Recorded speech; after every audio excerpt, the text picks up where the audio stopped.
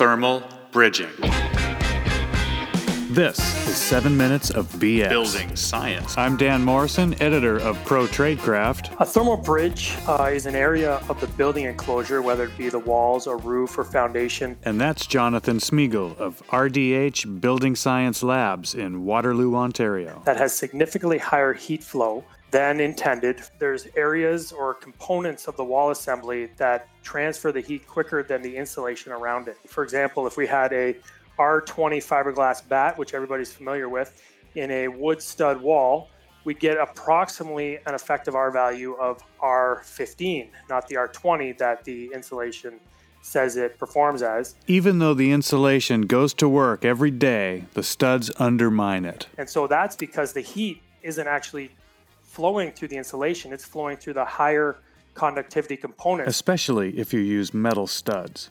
Wood has an R value of about R1 per inch. Metal studs have an R value of like a millionth of an R per mile. As a comparison, if you put R20 bat into a steel stud wall, you get an effective R value of approximately R4. Remembering back to our grade school number lines, 4 is less than 20.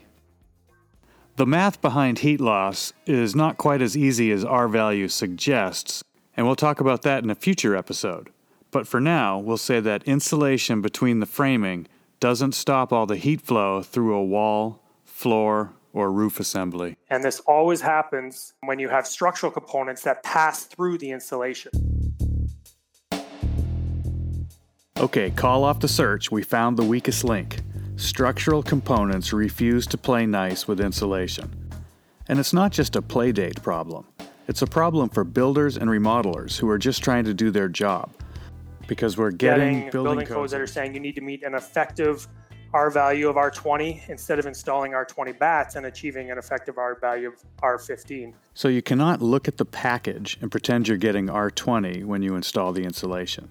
But it's not just about meeting the code. The other reasons it matters is the energy bills are going to be higher when you have heat loss through the thermal bridging of the wall assembly. Energy prices tend to go up, so an investment in using less energy is an investment that pays bigger dividends every year. It is especially good for older people who are on fixed incomes and want to control costs. Turns out, though, that energy movement through thermal bridges can cause water damage, too. Because thermal bridging inside the enclosure can lead to cold spots, and you can have condensation and moisture accumulation. You can see this on ceiling joists, sometimes in rooms below attics, in the form of staining or aesthetic issues on both the interior and exterior. It happens when moisture condenses on the cold spot and sucks up to dust. And then you get ghosting of the particular structural members. And you can see it on your neighbors' houses, too. You can get them on both the interior and the exterior. It used to just be a hobby of energy nerds to look at people's roofs in the winter and mutter Thermal bridging under their breath. But nowadays, mainstream tradespeops can join the fun. As energy codes progress, the energy rating index targets will likely get more aggressive, and cold studs will become a bigger slice of the problematic pie. Fortunately for us, deep energy true believers have been building and remodeling for a while, so there's quite a track record of what works and what doesn't. Probably the two most common ways of dealing with thermal bridging are thick stud walls. Double stud walls. Where we have essentially two framed walls, an interior framed wall and an exterior framed wall, so the framing isn't connected all the way through. And then we fill that space, whether it be 10, 11, 12 inches with insulation. Often it can be blown in bat or dense packed cellulose, and that way none of the framing members are continuous in the wall assembly. However, houses are made of more than just walls.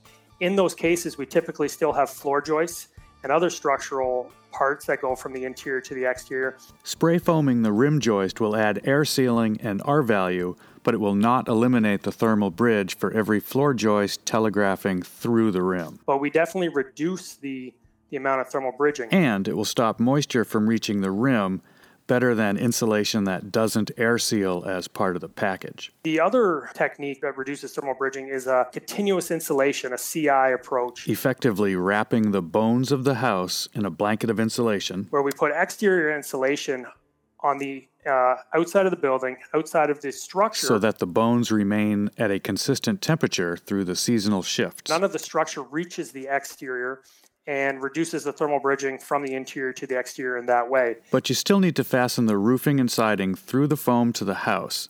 There's a couple of ways to do that, too. For typical asphalt shingle roofs, you can put a layer of roof sheathing, either OSB or plywood, over the foam and proceed as normal. A metal roof could be fastened into furring strips laid horizontally across the roof. Walls are similar. If you want cedar shingles on the walls, you have to skin them with sheathing. If you're doing lap siding or panel siding, you can screw 1x furring strips into the studs through the foam as a solid backing for the siding. With the exterior insulation, usually the only thermal bridges are the fasteners that fasten the cladding or the strapping through from the outside of the building to the structure. Adding furring strips to the roof or walls also adds a vented airspace to the assembly, which promotes drying and stops BMR. That stands for bugs, mold, and rot, and that's how we'll end the very first 7 minutes of BS podcast. I'm Dan Morrison, urging you to remember, you get paid for what you do and what you know. And you can only do so much, but information is infinite. Learn more with Pro Tradecraft.